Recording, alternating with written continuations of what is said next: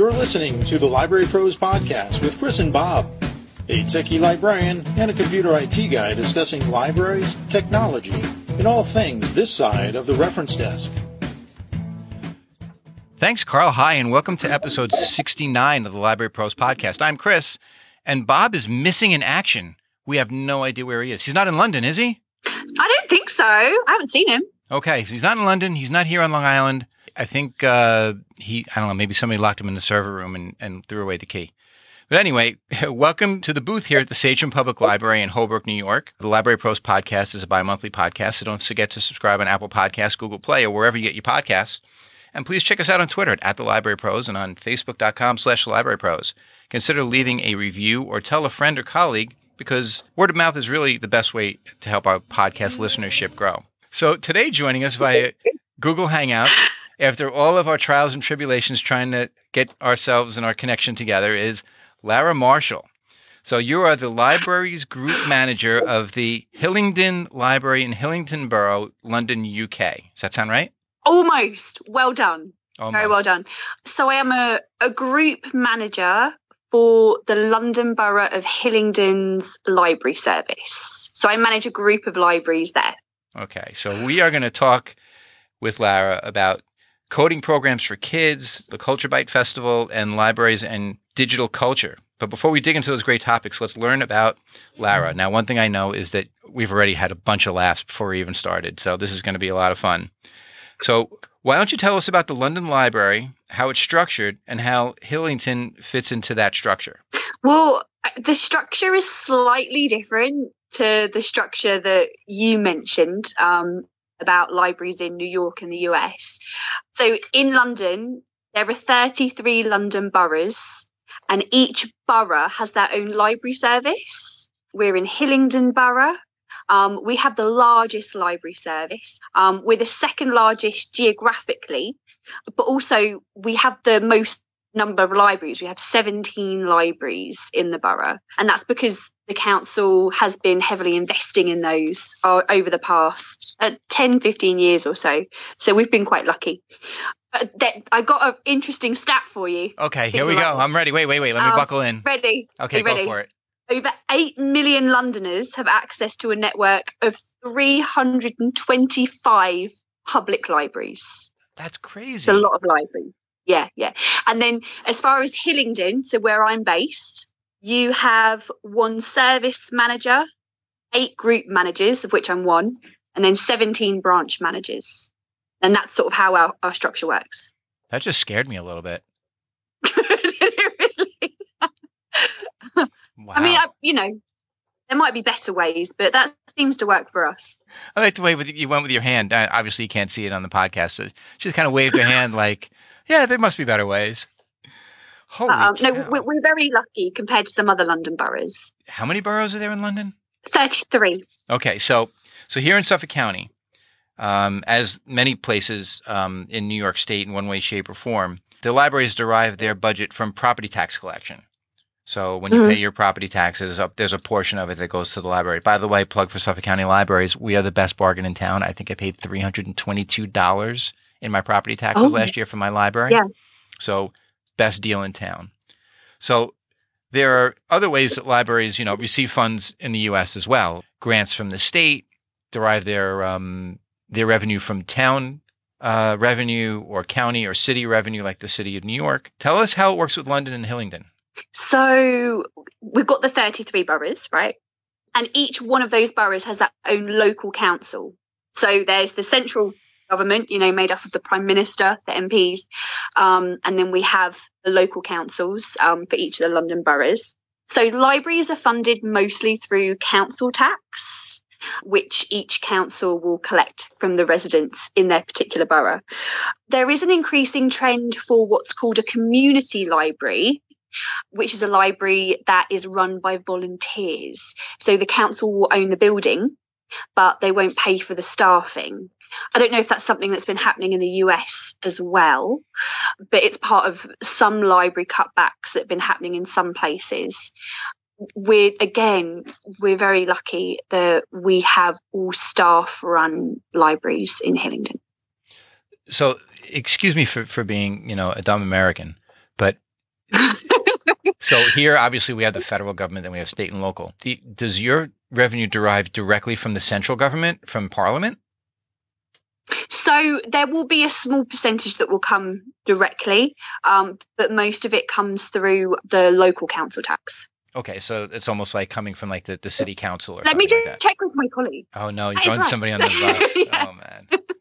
Okay, so it's almost like in the city of New York, they get it from the city council. Yes, exactly. I'm getting a real lesson. This is great. So how many residents does your library serve in your borough? Obviously, you said it before, 8 million, right?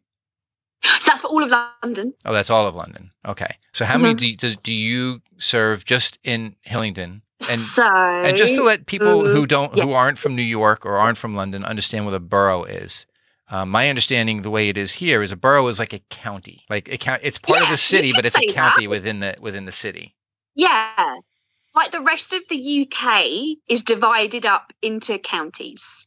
So everywhere apart from London, so it is divided up into counties. So yeah, we're kind of like a little mini county because London is so big. But you have how many boroughs? 30? 33. 33. Wow. That's hysterical. Yeah. Wow. It's a big place. So tell us how you guys fit into that whole thing. Like, so you have Hillingdon, and obviously you're part of the larger London library network, right? Yes. Yes. So you guys do interlibrary alone and share your resources, or are you like branches, or are you independent of each other with like a central library? Some boroughs are more connected than others. We are on the outskirts. So we're right on the edge of London. So we tend to be quite independent. I will meet with other London boroughs. We'll coordinate events together. We'll pool resources occasionally. A lot of the stuff we do ourselves, because we've been quite heavily invested in, it's kind of in our best interest to showcase what we have as an individual borough. But it doesn't mean we can't work together on other sort of general London-wide events. I've got the exact number of, well, not exact, but rough number of people that live in Hillingdon, and that's about 312,000. Okay. So you serve about 312,000 people. Yeah, roughly, yeah. Okay. Give or take. Okay. And apparently we are the most ethnically diverse borough. Oh, wow, really? Yeah. Well, one of. We got about 48% residents from BAME backgrounds. So going off script for just a second, talking about the script we said we never use. How is, I don't know if you can answer this right off the top of your head, but have you seen, the trend here in the United States is that the gate count is going down as people, they may be coming to the building and coming in, but they're not taking out, like the circulation statistics, they're not taking out the traditional library materials as much as they used to. Is it you seeing that there too? To a certain extent, yes. We find that they're being used for a lot more reasons than just issuing books or issuing materials that we used to 10, 15, 20 years ago. So we have to evolve with that trend and make sure we are providing a space that caters for a lot more, including ebooks and audiobooks and all the digital resources that we provide as well. But generally, yes, I think that probably goes with the national and international trend that you were speaking about. Because one thing that we see here at the Sachem Public Library is the gate counts are staying pretty consistent, but the circulation materials aren't going out as much as usual. But what they're doing is they're coming in for the programming, they're coming in for the tech, they're coming in for the other stuff, the other stuff that used to be non-traditional library services that are now becoming more traditional library services. They're coming in for that.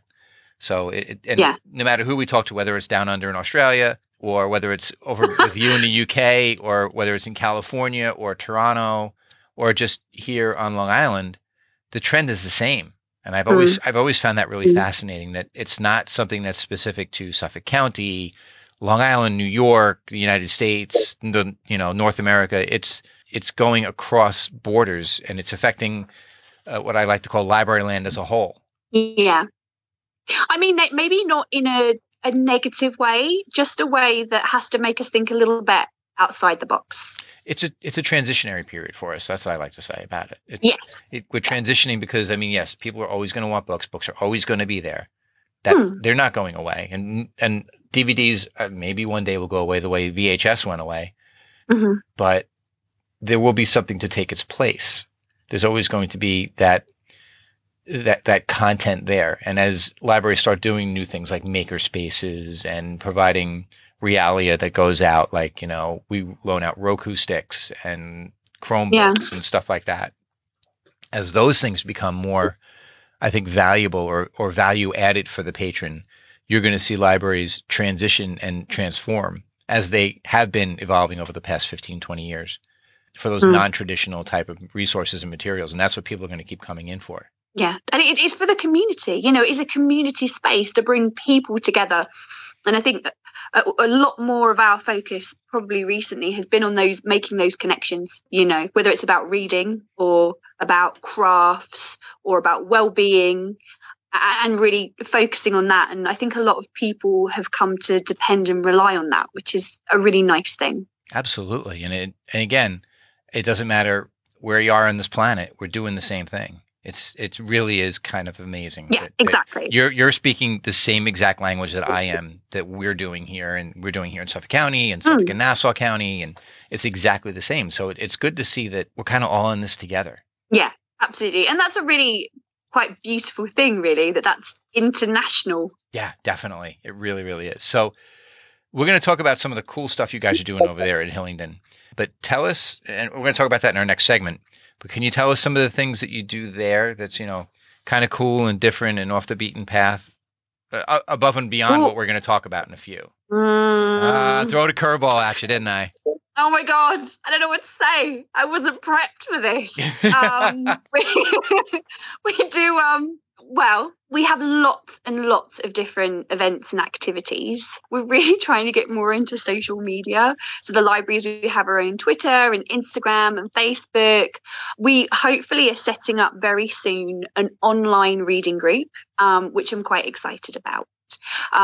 Because it will cater more to those people who wouldn't necessarily take out a physical book. Maybe people who are housebound, people who can't get out because of social anxiety or other mental health issues. And they can still join in and have a sense of community with other people online through that online reading group. So that's one thing. That's pretty cool. And she nods her head for radio. Face for radio. Face for radio. I love it. Okay, so we're going to take a quick break, and when we come back, we're going to talk about, oh boy, what are we going to talk about? The success of your coding clubs for kids, your Culture Bite Festival, and if you noticed on the script, I put the ME in program just for you, and about so because Americans, we can't spell, and about libraries and digital culture. So we'll be back in just a moment.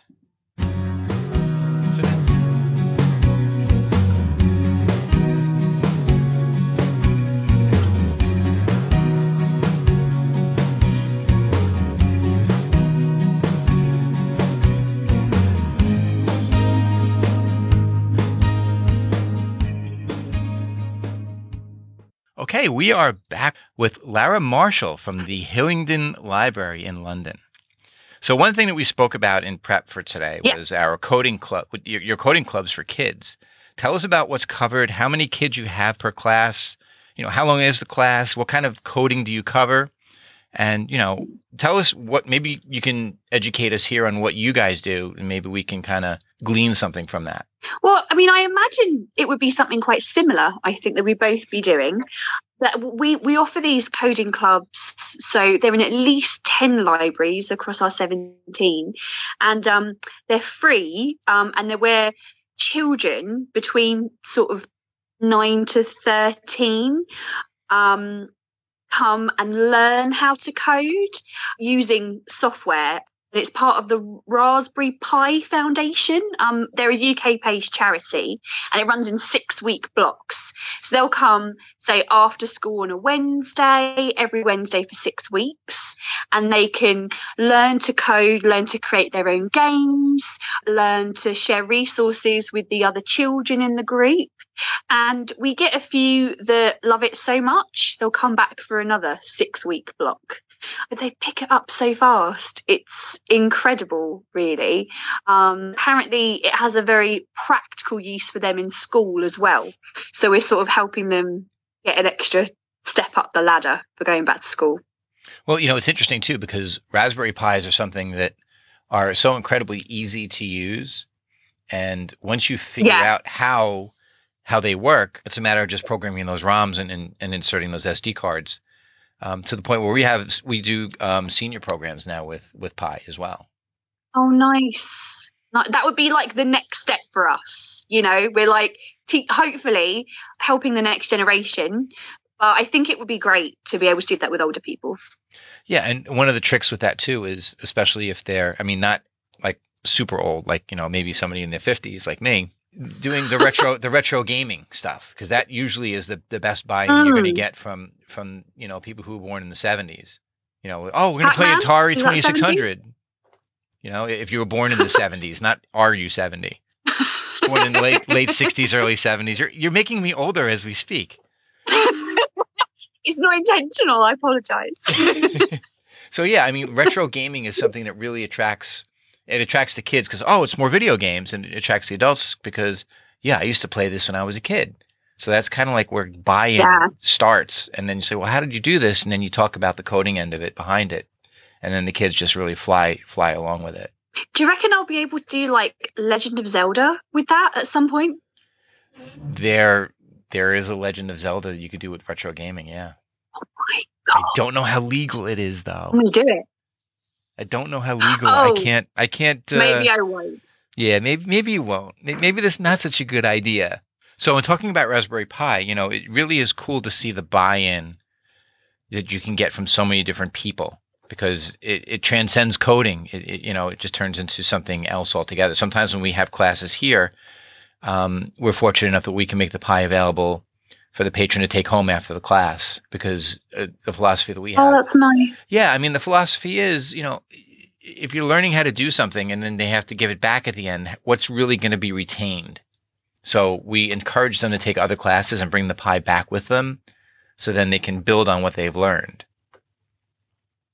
So, I think that's really nice. Yeah, it makes some sense. And the Pis are so inexpensive now. I think you can get them for as cheap as like $26. So, it's an expense, but it's actually making an investment in your patrons.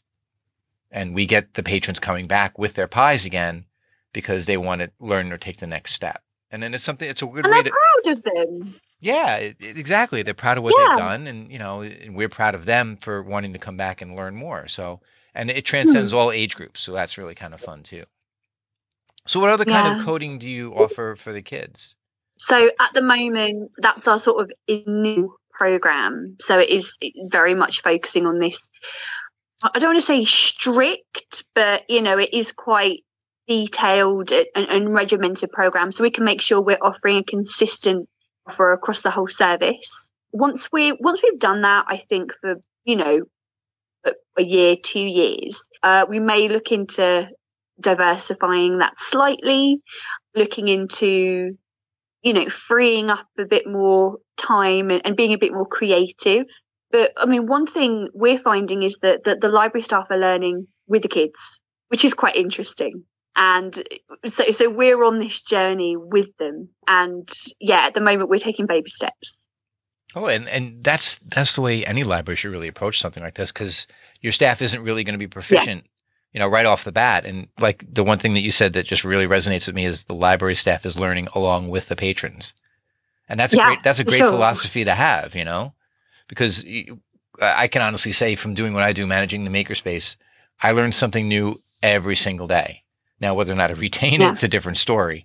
But, you're exposed to all these new different ideas and concepts and, just these cool ideas that walk in the door. And that's the beautiful thing about, managing a makerspace is you never know what's going to walk in the door the next day.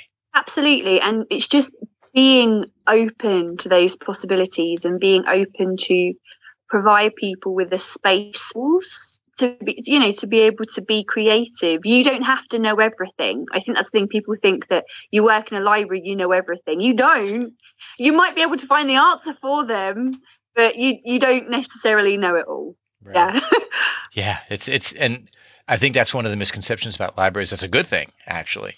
That, people think that we know everything, but we know how to get you to where you need to be. Yeah, we know to get you there, but yeah, it's not. Or maybe we should say it is. Sure, why not? Let's start the rumor right now. Yeah. We know everything. Everything. All of Google, right up here. Yeah. So something that occurs every year at Hillingdon is the Culture Bite Festival. Now, I really, really want to hear about this. Tell us how it started, how many years you've been doing it, and how it's evolved into what it is today. Because we do big events here as well. So I want to kind of borrow some elements from what you do there. Please do. Yeah. I mean, the Culture Bite Festival is now in its 5th year. I've been leading on it just this year by myself, which has been insane and crazy. It started off as a collaboration with a local university. They wanted to have a literature festival. And so us as a local authority and them as a university, we worked together and created something called Culture Bite. So it wasn't just about literature. I mean, that is my main default. I want to have all the authors in all the world come and talk about their books, but that's not for everyone. And we want to be as inclusive as possible. So it's about culture. It's about art, poetry, books, painting, everything. And it used to be just over a month every October. Now it's all year round. And it's very, very cool. So we've split the months up into themes. So for example, who knew June is National Crime Fiction Month? Interesting. Shakespeare Week is actually in March, even though his birth and death day is in April. So we've made March all about Shakespeare, all about storytelling, April about St. George's Day. So try to, throw in a few, sort of national cultural things as well, which has been good. And we've been really, really lucky actually with the people that we've booked for events. So people like Jeanette Winterson, Karen Rose came over from the US, personal favourite. She's great. Victoria Hislop. I keep trying to get Neil Gaiman, but not yet. It's going to happen soon. It's going to happen. We've had Chris Riddell, who normally has illustrated a few of his books, and he is lovely. He's a lovely, lovely man. Yeah, Neil Gaiman on my hit list. About trying to ask authors to come to the library. Just keep trying, keep emailing, and sometimes it works. Sometimes it does. And we've been so lucky here that actually publishers will now email myself or one of my colleagues and go, this author is on a book tour. Would you possibly fit them in? And we're just like, yeah, awesome. That would be great. So we're actually getting overbooked now, if that's a thing. I don't know. Can you ever have too many events? No. Trust me. No. This is where everybody here in Suffolk County rolls their eyes at Sachem. But yeah, we do tons of events here. Brilliant. Yeah. I mean, look, it's reinventing what we're doing, right? Absolutely. And it's, again, making the library a educational space. And a community center, too. Space. Yeah. Absolutely. You meet other people who maybe love a particular author or love a particular subject or love a particular activity. And you can really create some lifelong bonds. I've seen people, friendships being created, new relationships, and it's a wonderful thing. Oh, most definitely. I know that my daughter's best friend, they met at the library because they do something called Battle of the Books every year in the county. So they get a series of books, and this is where my colleagues are going to yell at me because I don't know how many there are. I want to say there's 6, there may be 7, there may be 5. And they read these books and they have a competition to see who can remember the details of the book. So that it's like you go one library against another and they get a score based upon how many questions they answer right. And then they move on to the next round and the next round, and they go to semifinals and finals. So my daughter's best friend was on the team with her, and they've been best friends now for 2 years because of it. That's such a great story. Yeah. So, the Battle of the Books is really a great fun thing because you're getting kids to read and they're remembering all these details about the book. So it helps them with, retention and learning how to study, quite frankly. It's really kind of a neat thing. Yes, absolutely. Absolutely. And it's also just tremendously beneficial for people's well-being. Reading and culture and creating something and being around other people is just so good for your mental health. And I mean, there's a massive wellbeing initiative in the UK. I don't know whether it's the same in the US, but we're really pushing into promoting all of the physical and the mental benefits for people. Well, it makes sense. We're social animals, and when you become desocialized and you become, kind of like on your own without having social interaction every day, it does affect your mental well-being. Yeah, definitely. Yeah. So one thing that's been constantly evolving over time in library land is how libraries have developed this digital culture. Having materials available digitally have been, supplanting the physical items at libraries that we've always provided. We talked about this before with books and not getting rid of books, but now we have these other things that were non-traditional realia types of things that are now becoming more mainstream. So tell us about Hillingdon and what libraries in the UK overall. I'm not going to say that you know what's happening in every corner of the UK. A lot of pressure. No, not yeah. I'm not going to say you're the expert, but yet you said you knew everything. So, oh my God. Oh man, you stepped in that one. So eat my words. Yeah, right. So tell us what the trend is over in the UK, and I'm going to take a wild stab that it's not that different than what we're doing here in the US. No, I think we're definitely on the same wavelength. We want to be able to provide things to fit in with the social trends, fit in with, books being digital, audiobooks, film, I think, are you aware of Stilip? They're the Chartered Institute of Library and Information Professionals. They're like a governing body for librarians in the UK. And they had some very interesting stats that I've prepped, actually, just for this. We actually have a guest who prepared. Wow. Isn't that great? So out of the 6 major publishers in the UK, only 3 offer some of their ebooks to libraries, and over 85% of ebooks are not available to public libraries in the UK, which really restricts us as far as ebooks and audiobooks. So we try and provide as much as we can, but on the reverse side of that, printed books are, in demand as well, quite a lot. Along with that, we want to make sure that we're providing online resources. And I think our biggest change in books has definitely been reference. We definitely provide actually nearly 100% of our reference stock as a digital resource rather than a physical book. So encyclopedias, textbooks, any sort of like business manuals, anything like that, it is completely digital. As long as, as well as any sort of genealogy research, we provide that digitally. Journals, magazines, newspapers, the majority of that is now completely online now. So I don't know if that's similar for you. Yeah, sure. I mean, we're doing that here too. I mean, we have New York Times Historical. So if you wanted to read a first-person account of what happened, Battle of Gettysburg, you can actually read it as it was reported to the New York Times. So, think about that in terms of preparing for a book report or a history project or something like that, where you talk about your primary sources, your secondary sources, and your tertiary sources. That's just one of many, many examples of things that are available now that certainly weren't available when I was in school. No. So in that same breath, if, you need to know how to change your headlight on your car, we have all Data Pro here, so people can not only, but see how to do that. But if they're bringing it to a mechanic, whether or not the mechanic is charging them for 3 hours labor when it's really 1 hour labor, and that's what all the mechanic shops are using. They use all Data Pro to figure out. It used to be the book, right? They use this word, the book. It's the book labor. It's 2 hours to replace, your XYZ thing.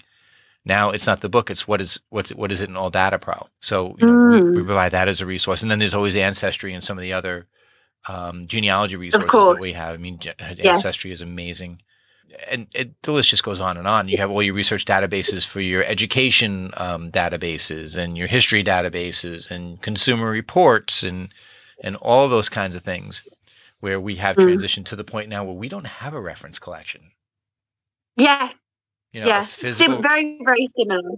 Yeah. So it kind of makes me chuckle every once in a while when you get somebody coming and saying, "Oh, can I check this out? Is this reference only?" I said, "We check everything out." Yeah. You want to check this plant out over here? You can check the plant out. Yeah. We'll barcode it for you.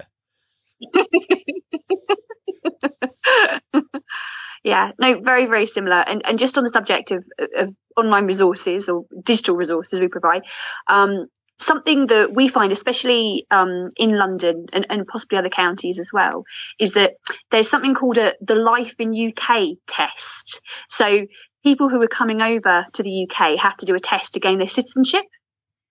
So we used to get loads and loads of people ask for the book, take it out, never bring it back. It used to happen so much. So with this, they can do the test online and practice it and go through, previous answer papers and things like that, which has been really, really useful. And I think things that constantly keep evolving and constantly keep changing. For example, law books. We find there's a new edition out every couple of months. So having that online has been incredibly useful and means that we're providing accurate information, which is most important. What legal database do you have there? Do you have Westlaw, Lexis? No, I couldn't even tell you. All I know is that it's accurate. Okay, we'll go with it's accurate. Oh God, that's the most important thing. Exactly. One of my other colleagues works on that. Oh, okay. Oh, nice. Deferring to a colleague. I like that.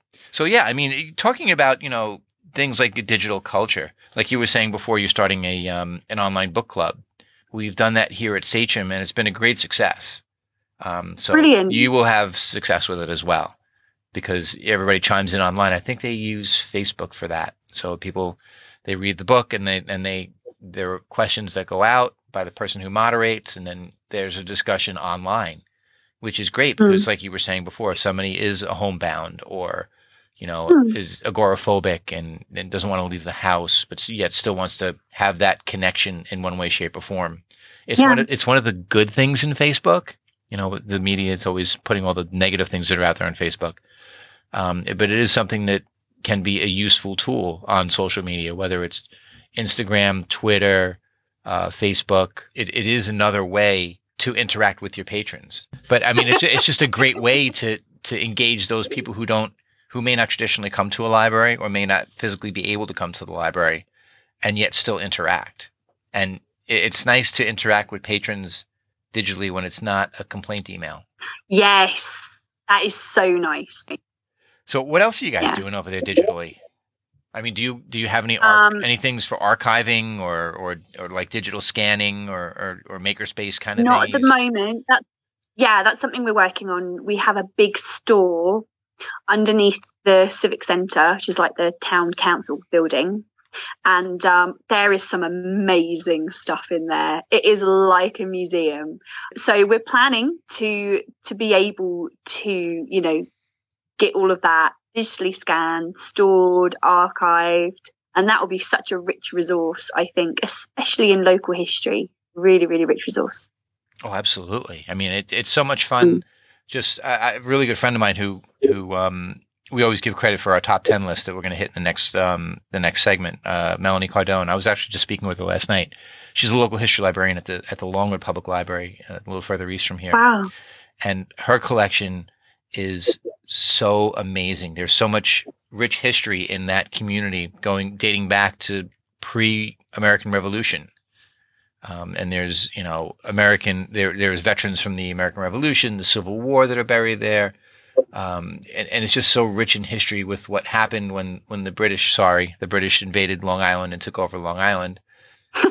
And, like we talked about before, we jumped on talking about the Culper Spy Ring and how a lot of it happened. There was a lot of stuff that happened in Coram and Yaphank and places like that. And even Yaphank itself is very rich in culture in that It was one of the largest proving grounds for American troops to get trained before they were shipped over in World War I and World War II. So that's Camp Upton, she has so many resources with regard to all of that. And if local history librarians do a lot when it comes to the archiving of information, even with Melanie's collection, she's had a few TV shows. Actually, there was one TV show that filmed in her local history room interviewing a historian. And others have come there for primary resources to research for television shows.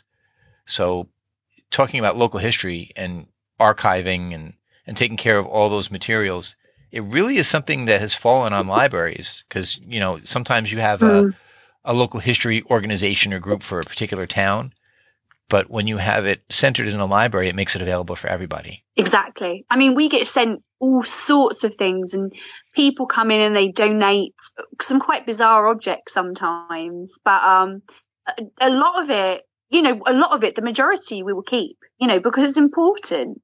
And we'll archive that in some way, normally through a local history librarian. But I think when people think, where do I donate this? Who do I give this to give it a bigger benefit to the community? And 99 times out of 100, they'll give it to a library. Yeah, that's great, isn't it? It's really special.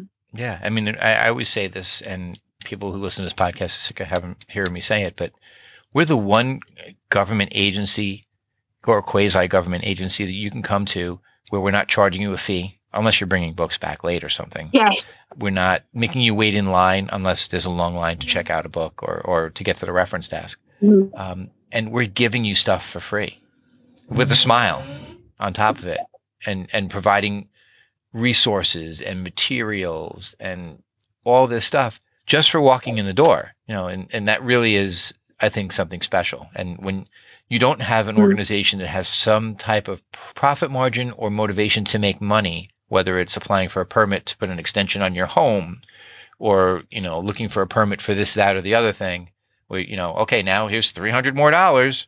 Here's another $120 for this. Or here's another $1,000 for that. Or you didn't get the correct permit for that. Or, we're not, or getting pulled over for speeding or something like that. We don't do any of that. I mean, even the trend here in the States is to get rid of fines altogether for materials. I've heard that. Yeah, I think that's a really interesting concept. It really is crazy. Because I suppose the focus should be on, and one thing that I like to emphasize is I always thank people for bringing the book back, because then more people can read it rather than penalizing them. Right. And at the end of the day, so let's say there's no fine, but yet if you don't return the book in a month, they bill you for the book. But if you bring the book back, yes, then that penalty is waived. Yeah, exactly. So, wow, we covered a lot of ground. Yes. Yeah. I think we've fixed the world of libraries. Have we really? Yeah. Okay. I'm pretty sure. All right. We'll go with that. Okay. Yeah. So, wow. Thanks for sharing everything you're doing over in Hillingdon. It sounds like you're doing some really cool stuff there. So thank you for sharing that with us. So when we come back, we're going to be asking Lara our top 10 library questions, or what we like to call the 032 list, which is a Dewey number for top 10 lists. And yes, we've mentioned Melanie before. We'll mention her again. She was the person that came up with the name, and she's from the Longwood Public Library, and we always thank her for doing that. So we'll be back in just a moment. So now.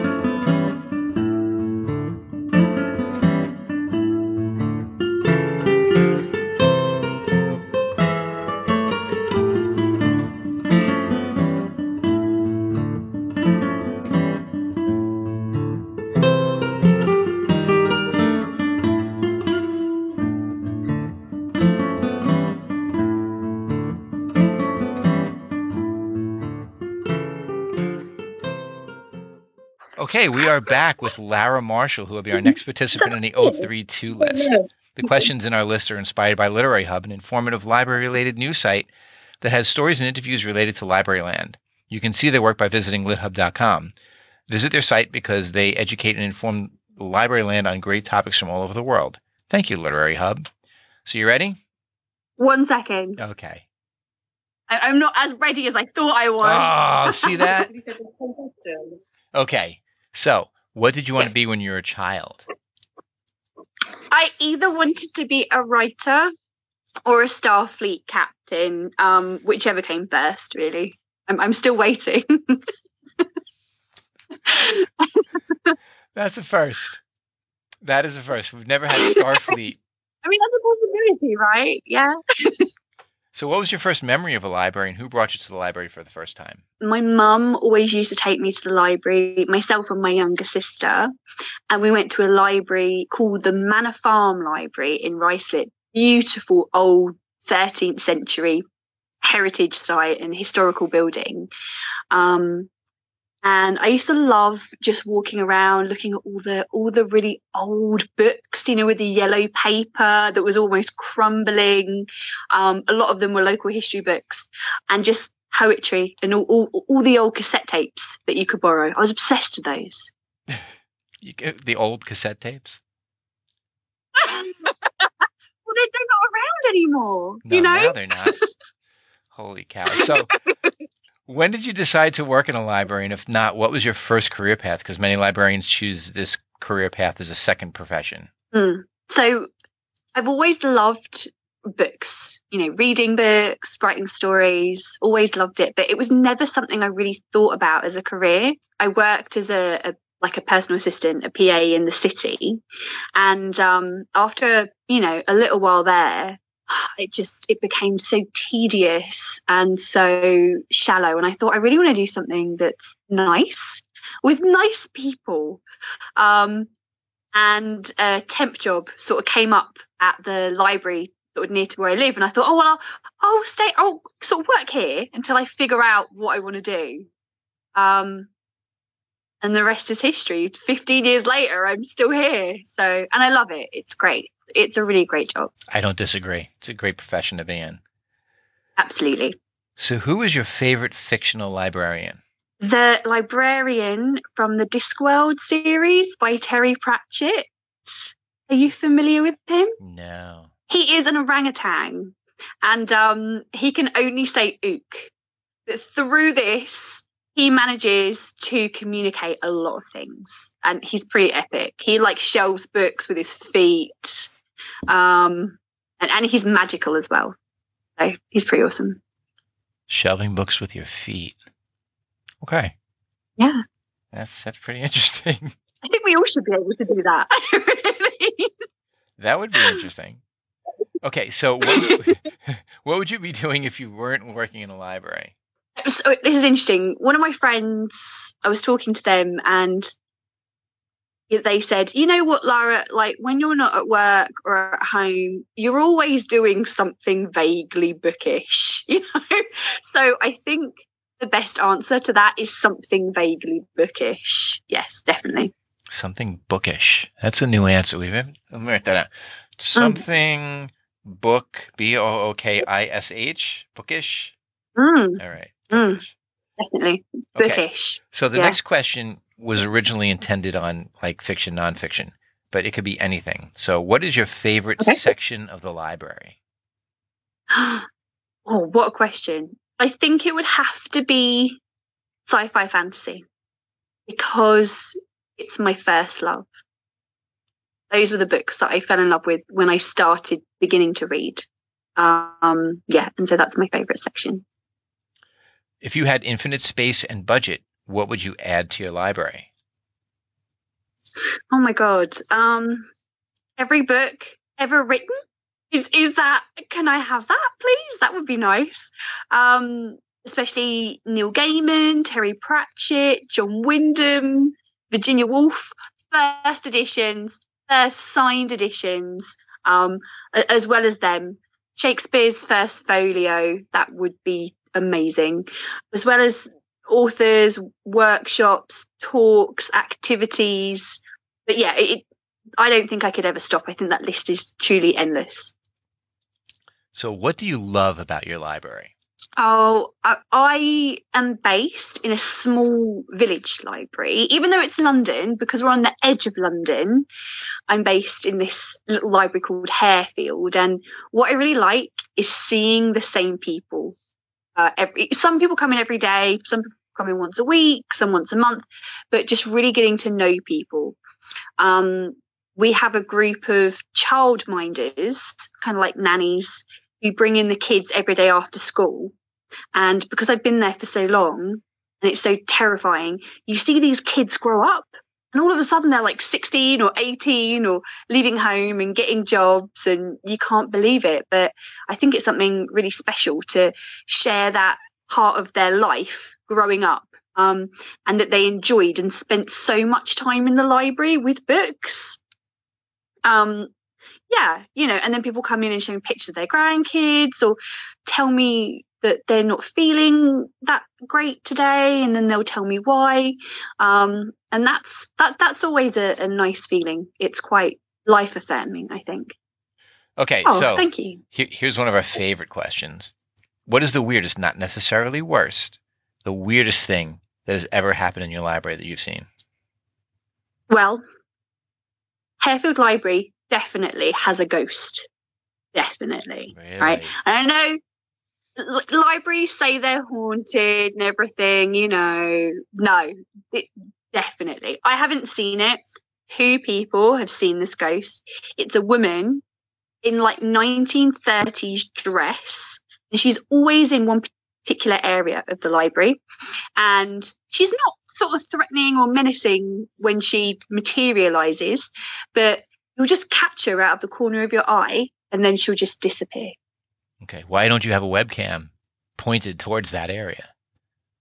I've checked the CCTV and she's not on it, even though people have seen it, and also, doors bang, things fall over, things get lost. All of a sudden, it will go really cold. Wow! For a reason better than the heating not working. Yeah, definitely. We just hope she's friendly. Well, she hasn't killed anybody yet, right? Yeah, so she must be. Of course. Yeah. Wow, she's an English ghost. She'd be polite, wouldn't she? You would, especially if she was from that era, right? I know, right? Of course she would. Yeah, exactly. I'm surprised she hasn't offered us tea, to be honest. Wow, we could do a podcast just on the ghost. Holy cow, that's amazing! Haunted library for real. Wow. Okay. For real. So, who is your favorite regular patron? Now, you don't have to name names, but you can tell us about who that regular is and why they're the favorite. Does it have to be one? Can it be a group of people? Sure. Why not? There's no rules here. So I think I would say, I mentioned them in my previous answer, but the group of childminders that come in with children every day, it's just so nice to see the kids grow up and nice to instill a love of reading. In every new school year, they'll come with like a new batch of kids, and they're a new batch of kids that will take story time and will come to all our activities and get involved in everything that the library does. And, to see them grow up with a really nice love of reading and some really nice friendships as well. It's really lovely. And on the subject of our wonderful community and wonderful libraries, all our 17 libraries are going to be refurbished, which I'm very excited about. So we'll be able to offer even more services to people. That's wonderful. Holy cow, that's great. Do you know what they're going to do? Or do they not know yet? So, they're going to fix them up, lick a paint, new flooring, new children's area, so new little interactive seats and, really nice pictures on the walls of characters and new coffee machines, that kind of thing. So our last question is, what are people without library cards missing out on? Well, I was going to say something quite similar to what you said previously. So at a risk of sounding like a cliche, they are missing out on a world of possibilities. A library is the last place in the entire world that is all-inclusive, free of charge, somewhere where you can come and not be judged, and be able to access so many resources. You can learn anything, you can ask any question, and there's no censorship. And it's just the last place in the world where you can have all of that in one building. It's so true though, isn't it? Yeah, absolutely. Okay, so you have survived this podcast. Woo! and survived our top 10 list. So plugs, give us your social media so people can check out the library.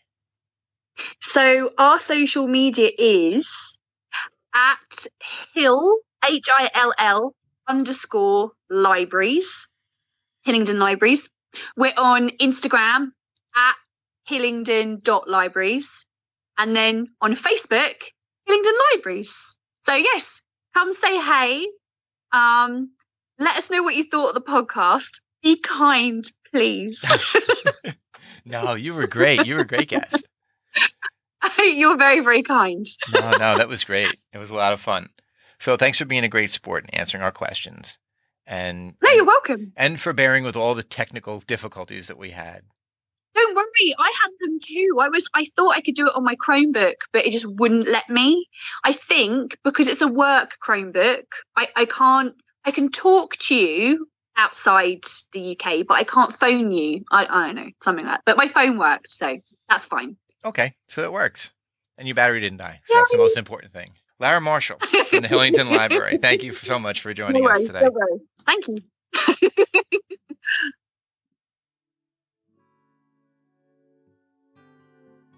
We have come to the end of another episode of the Library Pros, and we thank you for listening.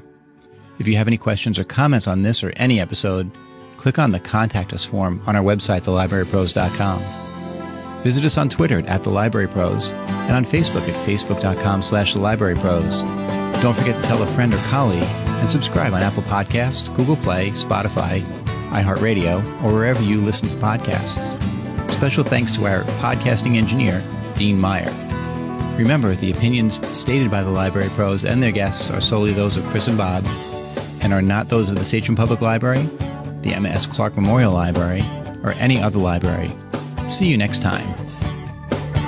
You've been listening to the Library Pros podcast. The Library Pros are brought to you by Pipit Productions and by the Library Pros themselves, Krista Cristofaro and Bob Johnson. Special thanks to Sachem Public Library for providing space for this podcast. Until the next turn of the page, I'm your announcer, Carlton Welch.